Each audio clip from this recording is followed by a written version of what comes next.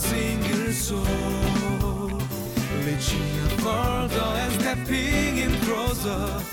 CGNTV to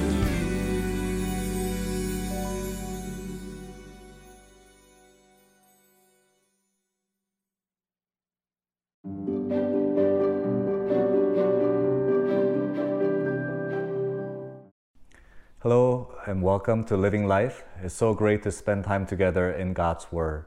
Yesterday we saw in our text Jesus falsely accused and handed over to be crucified. And today in our text we're going to see Jesus walking to the death row just on the way to the Calvary with the cross. And you would think someone falsely accused of sins that he did not commit, crimes that he did not commit, he'll be pleading for his innocence. And yet that's not what we see in our text. Instead of a man pleading for his innocence, we see something remarkable about Jesus. So let's dive into our text today.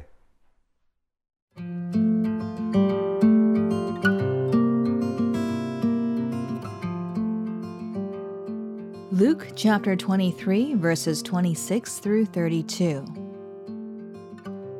As the soldiers led him away, they seized Simon from Cyrene, who was on his way in from the country, and put the cross on him and made him carry it behind Jesus.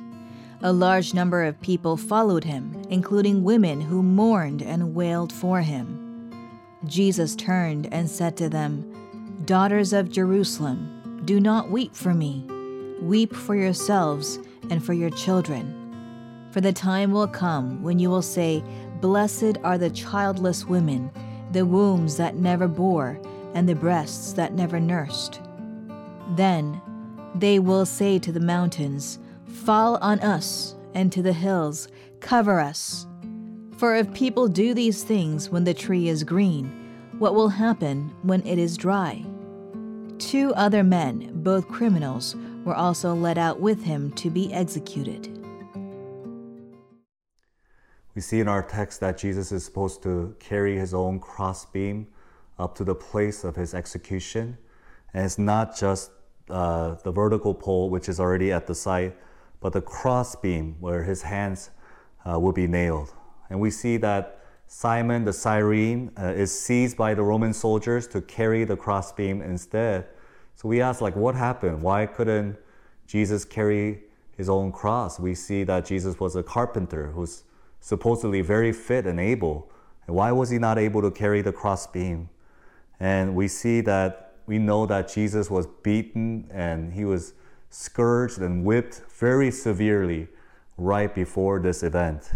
And so whatever was the case, we see that Jesus became so physically weak and unable that he needed someone to carry the crossbeam in his place. And as Jesus, one step at a time, makes his way towards the place of his execution, we see a multitude of women coming around just mourning and wailing very loudly. And we see Jesus turning to them in verse 28. Look at what he says. He says, "Daughters of Jerusalem, do not weep for me. Weep for yourselves and for your children." So what is the significance here? Why is Jesus telling them, don't weep for Jesus, but weep for themselves and for children? And he goes on to say, "For the time will come when you will say, 'Blessed are the childless women, the wombs that never bore, and the breasts that never nursed.' Then they will say to the mountains, 'Fall on us,' and to the hills, 'Cover us.' For if people do these things when the tree is green, what will happen when it is dry?"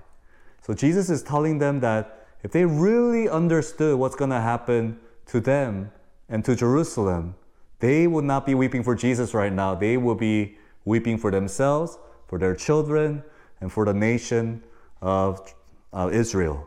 So we know that in AD 70, Jesus' words, his words become true during the destruction of Jerusalem, as some call it the first Holocaust of Jewish people, where over 1 million people were slaughtered at the hands of the Romans. And so Jesus is not only pointing us to the AD 70 destruction of Jerusalem, but he's also pointing people to the final judgment of God, when we will all stand before the judgment seat of God. So this will be a day of great fear and great trembling. Just look at the words that Jesus uses to describe that day. He's saying, it's better not to have children. It's better to have the mountains fall on us and the hills cover us. It's going to be a day when the tree is very dry. It's going to be a great and fearsome day of the Lord. So Jesus, on the way to the cross, with every ounce of energy that is left in him, he turns and he gives a stark warning for all of us. And Jesus' warning is this. The warning is that whoever rejects Jesus will face the eternal judgment of God. Everyone who rejects Jesus will face the eternal judgment of God. You see, we have all sinned. You and I, we have all sinned before the great and holy God of the universe. And because of our sin, we have been separated from God. And if we die in our state of separation from God, the Bible is very clear that we will all go under the eternal judgment in a place, a very real place called hell. And so here's the good news. In verse 32, we see that 2 other men, both criminals, were also led out with him to be executed.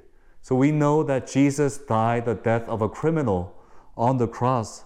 And so here's the good news is that Jesus on the cross, even though he had no sins for which to die, he faced the eternal judgment and the wrath of God, wrath of his Father on behalf of everyone who would trust in him. He died the death of a criminal on the cross. And 3 days later, Jesus rose again from the dead, forever conquering over sin and evil forever, so that whoever would trust in Jesus this day, his mourning, our wailing will be turned into gladness. And here's what Psalmist says in Psalm 30, verse 11. He says, "You turn my wailing into dancing. You remove my sackcloth and clothe me with joy, that my heart may sing your praises and not be silent. Lord my God, I will praise you forever." Oh, would you see the urgency of Jesus' warning here? Is that everyone who rejects him will face the eternal judgment of God. Even as he walks through a death row, he is not thinking about his own innocence or pleading for his cause. He is thinking about you and me and warning us that if you reject Jesus, you will face the eternal judgment of God. He wants to turn your wailing into joy, your sackcloth into gladness.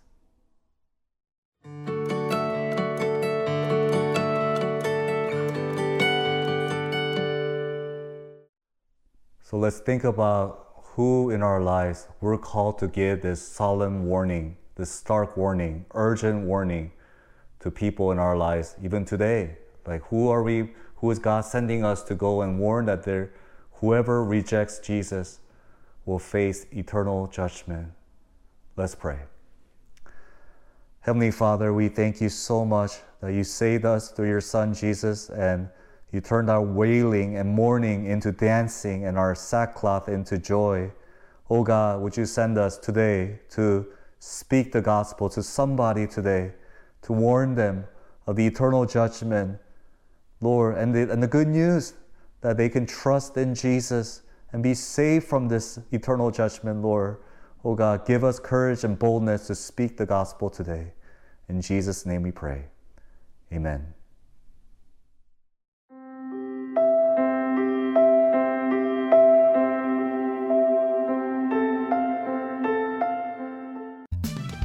For a single soul, reaching further and stepping in closer.